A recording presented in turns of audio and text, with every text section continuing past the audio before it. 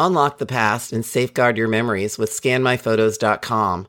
Here's our special promo code GODIGITAL to get a whopping up to 50% off your photo scanning order. Don't let your cherished moments fade away. Digitize them now with precision and care. Whether it's old slides, photos, or films, bring them into the digital age and relive those precious memories. This is an affiliate promotion, meaning we may earn a commission if you take advantage of this fantastic deal. Act fast, preserve your history, and save big with Go Digital at scanmyphotos.com.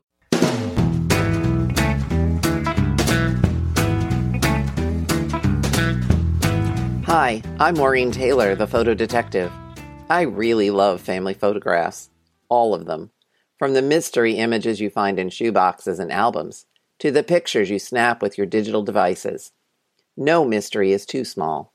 A simple question about an image can lead to new stories of your ancestors. This means you can count on me to help you identify the people in them, offer solutions for preserving and organizing them, and yes, even guide you in the various ways to gather and share picture stories with your relatives.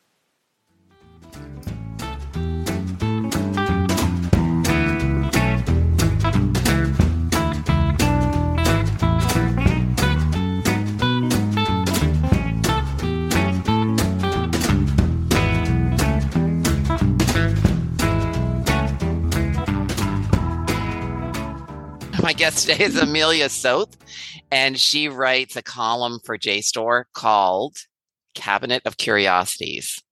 And I love that. So tell us something about yourself, Amelia. Hi, I'm so glad to be here. Yeah, I've been writing for JSTOR Daily for a couple of years now, and I'm just absolutely fascinated by sort of oddities of history and anything that sheds light on the ways in which people who lived in the past experience the world differently than we do, the ways in which you can sort of, history serves as a window into the past that allows you to sort of experience a different way of seeing, relating, feeling. It's just absolutely fascinating to me. It is absolutely fascinating. Do you have a background in history? Sort of. So in college, I studied Near Eastern languages and civilizations. It's a term for a major that really only my school has. But I studied Islamic history, Islamic art, Arabic. And so that's sort of my background in history. It sort of introduced me to the way the field works and the way that historians write. And so that's my academic background. All that stuff. But since then, I have been writing much more broadly with a particular interest in the early modern era and the 1700s. So I read a ton of academic writing for my column. I read probably hundreds of pages of academic writing for every little 700-word article that I produce. I have to give you a lot of credit for that. That's a little... It's kind of overkill, but I like to really make sure I get it right. So Yeah. So the thing about history is, and I have a background in history, is, people think it's, almost one-dimensional. Like people lived and this is how they lived. But the richness of life is the same as we have today. And the oddities, the thing is a fairly new focus for historians and collectors. I mean, the oddity markets, I think, what was the first one? Like LA, maybe, or New York. I only started hearing about it maybe 10 years ago at the most. But you've written some really fascinating articles. The one that popped you to the top of my podcast guest list was one on jewelry made out of vulcanized rubber. Do you want to talk a little bit about that? I mean, it's not the vulcanization process, is it? Of rubber is very much 19th century when they discovered they could make this, and now we have tires and we have everything else. Absolutely. Yeah. So what about the jewelry? Why jewelry out of it? And I actually have never seen a piece. The reason that they started making jewelry out of vulcanized rubber is because it was a really ideal substitute for jet. And jet, you might know, is like the mourning material for Victorians, for the upper classes. It's a kind of fossilized wood. It's really glossy and black and beautiful. Queen Victoria wore a lot of jet jewelry. And vulcanized rubber has a lot of the same sort of material qualities. It's also, when it's new, it's glossy and black. Also, what I think is really interesting about it is there are certain qualities that jet has that other precious stones don't really. Like it's really light and it's actually like sort of warm to the touch. It's not cool like a lot of precious stones. So I think that and those are qualities that vulcanized rubber also shares. So that's something that's really interesting to me, that these sort of tactile qualities that to us might feel like plastic, might make something feel a little cheap or tacky, are actually something that would make vulcanized rubber feel more like jet to a person in the era who's familiar with the way jet feels.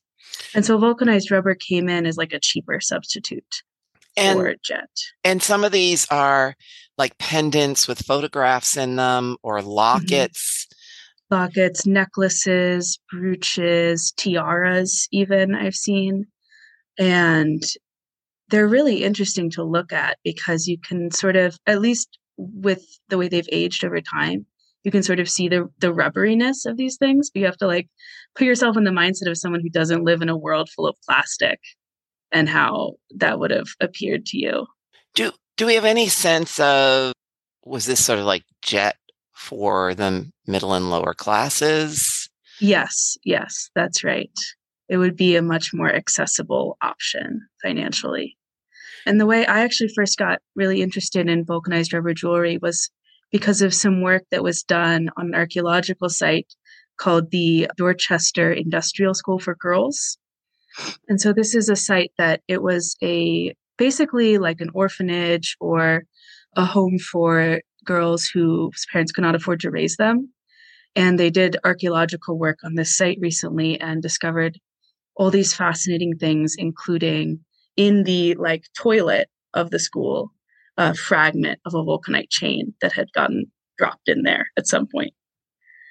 And so I was reading about this discovery, and the way that the researchers had written about it was just so moving and so beautifully empathetic, trying to imagine the person to whom this necklace would have meant something, because it's a mourning necklace. It signifies someone that you've lost.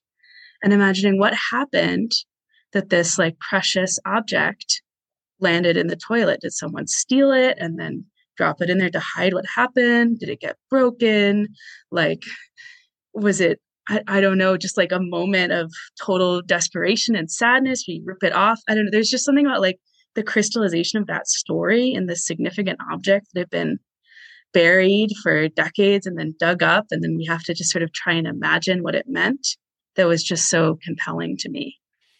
So have you been able to actually look at pieces of these vulcanized rubber jewelry pieces? I mean, is there a collection somewhere that, I don't actually know if there's a collection somewhere. I've looked at lots of pieces online. I've seen some pieces in museums. I've been able to handle any, unfortunately. I would love to do that.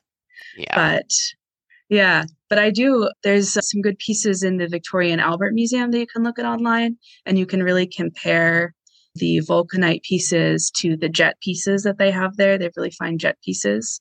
And so that's a good way to sort of get a visual comparison and a lot of historical context too. And And then there when, are lots of collectors online, of course. yeah, I bet I have to do some research into this. It's fascinating. So when you were doing the research for your article and you say that you do a lot of background reading, did you find out that there are certain companies that specialize this and advertised for it? And if there's any kind of, I mean, you probably don't know this, but what some of these pieces might have cost? I don't know exactly what they would have cost. There are specific vulcanite jewelry companies. I think there's one they talk about in the site where they're describing the archaeological dig of the Dorchester Industrial School. That's just called like the Vulcanite Rubber Company or something like that. But you can find period advertisements. There are a lot of interesting advertisements for like mourning warehouses where they'll advertise an entire mourning set. You get your whole getup, your dress, your whole jewelry set, everything you need. So those are very interesting to look at. So you have this company that makes these jewelry pieces, and then in my mind, you have a photograph that you have done at the photo studio. Like you show this beautiful one in your article, and it's put in a mounting, like a locket piece, like half a locket, and then you go to some other place. So you mail it away and get this jewelry made, or the jeweler does it for you, or the photography studio had it available. It's unclear to me at what point in this process the photograph gets added to these pieces of jewelry. And I'm not sure, we know that. There's lots of history that's unwritten and unknown and just taken for granted, our everyday things. It's only sort of Yes, the more notable stuff that gets popped to the top. absolutely. And that's what I love about these pieces is the feeling that they would have been very much owned and used by ordinary people, and that there's so much emotional charge to, like, yeah, you're talking about the photograph and you think about an ordinary lower class, middle class person for whom having a photograph of a loved one would be very precious, and the process of like cutting it and inserting it into a piece of jewelry. I don't, there's just like this emotional charge to every step, to every little aspect of an object like this. Yeah, and there's loss and remembrance in those Mm-hmm. pieces as well. And Yeah, even you're setting it maybe with a coil of their hair, just like yeah, the everything hair. is so tactile and so like fraught. Yeah, I mean, what I'm now I think about what's the deterioration of these pieces like? I mean, because when you think about what happens to a rubber band over time, or even tires break down. Mm-hmm. So, do we know anything about the lifespan of this jewelry? Well, I know that they get a bloom on them when they're exposed to sunlight, and they sort of start to go sort of like olive brown color. So you can see a lot of the older ones, they're not even really black anymore, but it's to do with sunlight. So the more it's exposed, the more it's worn, the more it fades. So you can think about like the more someone like loved this piece and wore this piece, the more it would deteriorate. Oh, Whereas ones that have been kept in storage and kept away from light will honestly still look almost exactly like jet, which is kind of amazing. yeah, that is amazing. What about other things that you've written about for the Cabinet of Curiosities? I saw something pop across my feed not that long ago about Victorian insect jewelry. Oh, yeah, that's a very fun topic. There's a lot of very colorful, sort of tabloid pieces from the era that will tell stories of like, oh, some so and so had a live beetle attached to a chain and crawling across her dress, and that's the latest thing of the season. A lot of these are they're like very like playful little pieces of ephemera, so it's hard to say if anyone actually did this, but definitely people had beetle wing dresses. I don't know if you've ever seen any of these beautiful beetle wing dresses from this era, but No? they're absolutely stupendous. Like What era are we talking iridescent about? green. This is Victorian. Yeah. Hmm. So it would be like a sort of loose linen dress and then iridescent green beetle wings embroidered onto the fabric. You mean Yes. as an inspiration, the beetle wing being the inspiration for the, No, I not that mean like physical beetle wings, actual beetle wing. actual Is beetle that what wings we're talking pierced about here? and like Insects on set your, in like beads. Yeah. And I think that comes from Indian fashion ultimately, and then was brought into England through this colonial process of extracting ideas and culture and fashion and turning them into your own ideas and culture and fashion. that's just creepy. Yes, That's just creepy. absolutely. But Absolutely. there is also this crisis happening during the Victorian era with industrialization advancing, where people felt like they were so separated from nature. And so you see all these different things happening where people are trying to incorporate the natural world, taxidermy. It was a very fashionable thing for a young Victorian woman to do taxidermy, by the way. It was a ladylike pursuit. But people were trying to bring the natural world into these sort of industrial urban enclaves where they're surrounded by smog, they're surrounded by vehicles, they're getting more and more separated from the pastoral dream. And then the pastoral dream becomes more and more romantic. I write very broadly about a lot of different time periods and a lot of different topics, but I feel like it's a project of trying to sort of slowly knit together a cohesive timeline of world history in my own head. by reading about one specific oddity, using it as a lens to understand a specific period of time, and then moving to another and moving to another and slowly knitting it all together into something that feels like I actually understand the past. It's elusive, isn't it? It's so Understanding the elusive. past. I'm fascinated with the idea of what the past sounded like, Mm, not so much that's what really it interesting. smelled like, because we know it would have been bad, but the what it sounded like, because things would sound different. The sound of a certain type of hammer on a nail when they're building a house is not necessarily the sound that we have, that disturbing sound of the ka-chunk of the nail Mm, gun. That's different. And how do you, and recently there was where was it? Was it on Twitter or TikTok where there was a performance of music historians, who mm, recreated what of the Greek and Roman period, a Greek concert would have sounded like mm. from Wow, fragments of music, and they used authentic instruments, and it was beautiful. that sounds absolutely incredible. It was incredible. How do you find your topics? Sort of a hopscotch from one topic to another. I'll be reading about one thing and then it sort of puts me on to another idea. For instance, when I was reading about this Victorian vulcanite jewelry piece, I ended up also in the process reading quite a bit about the history of the rubber industry and rubber extraction in the Amazon. And it's a very, very dark history. But that led me down a path of writing another piece about that topic for a place called Washington Square Review. And then that will lead me somewhere else and somewhere else and somewhere else. And that's what I mean about trying to knit together a cohesive timeline of the world, that all these things are interlinked, and even like these little tiny oddities that seem like such a frivolous thing to focus on, you can zoom out from them to understand so much about a particular time period. And then that will lead you on to the next thing and the next thing and the next thing. Well, it's all about context. Yeah.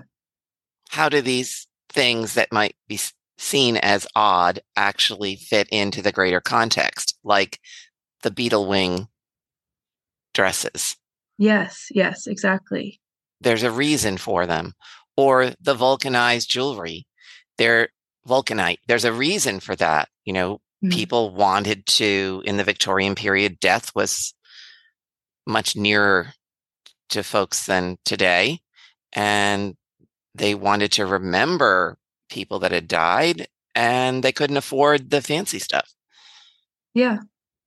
Just like today, I feel like that's part of what I find so compelling about it is that death was much nearer than, like you said, but the way that people cared and loved each other was the same, and the desire to remember people and make something meaningful out of loss was the same. And I feel like once you can engage with that, it you can move so much nearer to people that lived 100, 200, 300 years before you.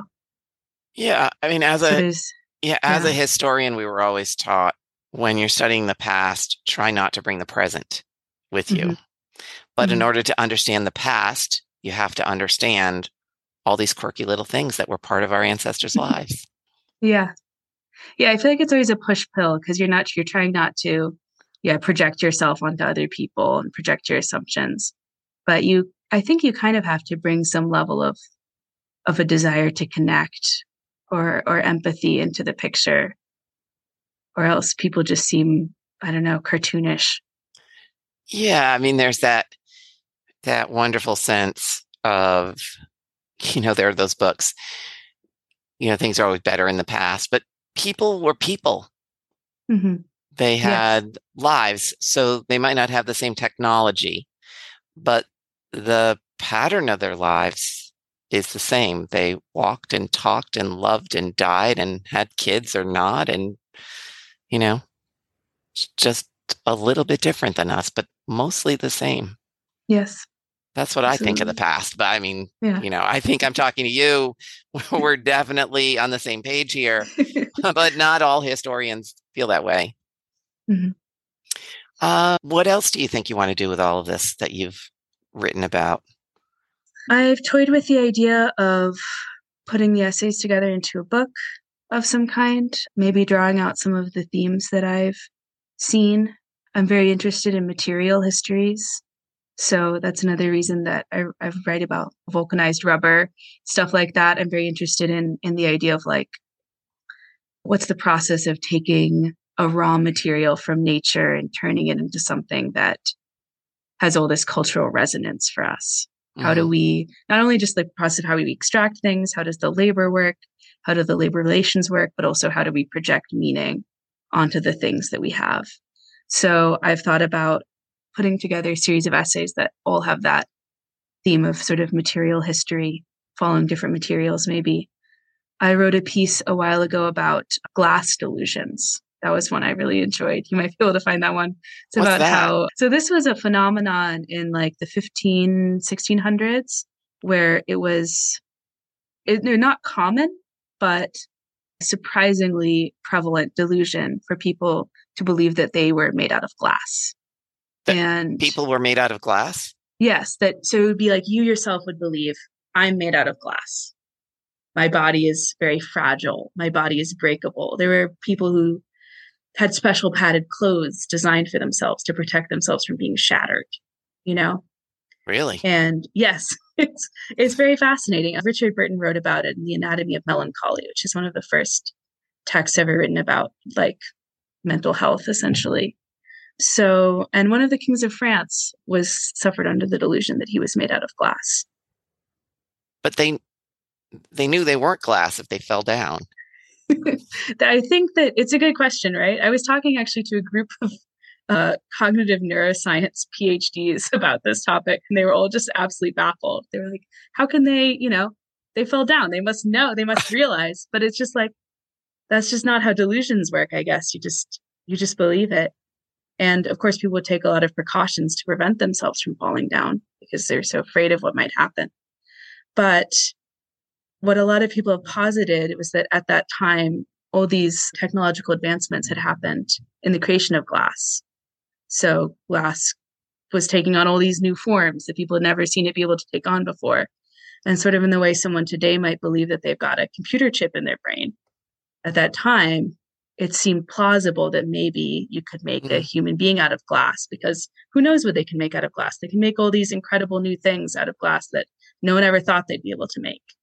And so I think it's just very interesting how sort of technological innovation and our internal emotional worlds, what we believe about ourselves and each other, seem to move hand in hand in this unpredictable way. Like, who would think that glass blowers innovating would cause people to believe that they might be made of glass? But Who would imagine? it's something that seems to happen. There was a period of time when a lot of people believed they were made of cement that was linked to technological advancements in cement. So it's just, Cement. yes, Interesting. Very interesting. The permutations of mental illness. yeah, Fascinating. Absolutely fascinating. yeah. It leaves me speechless. Uh, I'm just very interested in these linkages between our material world and our inner emotional, spiritual self. well, the And that's what I tactileness, investigate. right? You're Yes, interested in in tactile, the I'm very material, interested in, yes, things that in you can tactile stuff. touch and feel and Yes, get a sense of. exactly. Fascinating. What do you think about photographs in this whole realm of things that you study? I think that I would love to learn a lot more about them. I've done a little bit. It's another thing where I feel like I need to really dive in and understand how something works before I can even like comment on it. I did a little cyanotyping recently with a friend of mine. Oh, it's so fun. It's so And fun. yes, that what a wonderful process. What a rewarding process. So I had a great time with that. And I think that's like the most tactile experience I've ever had with a sort of photographic-esque medium. Anyway, this has been fascinating. I don't even know what to ask you because I know I'm going to look at your list of essays and just think, where's she going to go now? How often does this column appear? Once a month. So pretty much you spend a whole month doing the research and a small amount of time writing the essay. Yeah, Pretty yes. I think of it as like a distillation process. A ton of material has to go into the vat to get boiled down into Yes. the concentrated syrup. Yep. of the column. Yep. But Because it's 700 words. It's not 3,000 words. no. You have to like And pull out the most yeah. important things that you've read, the ones that are the most significant. Amelia, this has been fascinating. Thank you so much. Yeah, thank you so much for, letting me just go off on my tangents. I really Anytime. appreciate You it. can come back anytime, anytime. But I will be definitely reading your essay every month now, just to see what quirky things you've come up with about the past. Well, thank you so much. I hope you enjoy it, and I look forward to listening to more episodes. Thanks.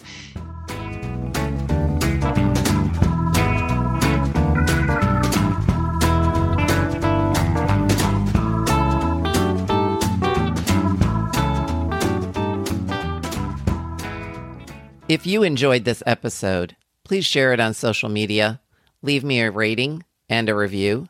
And if you know of a friend or family member who's also interested in family photographs, share this episode with them too. See you next time.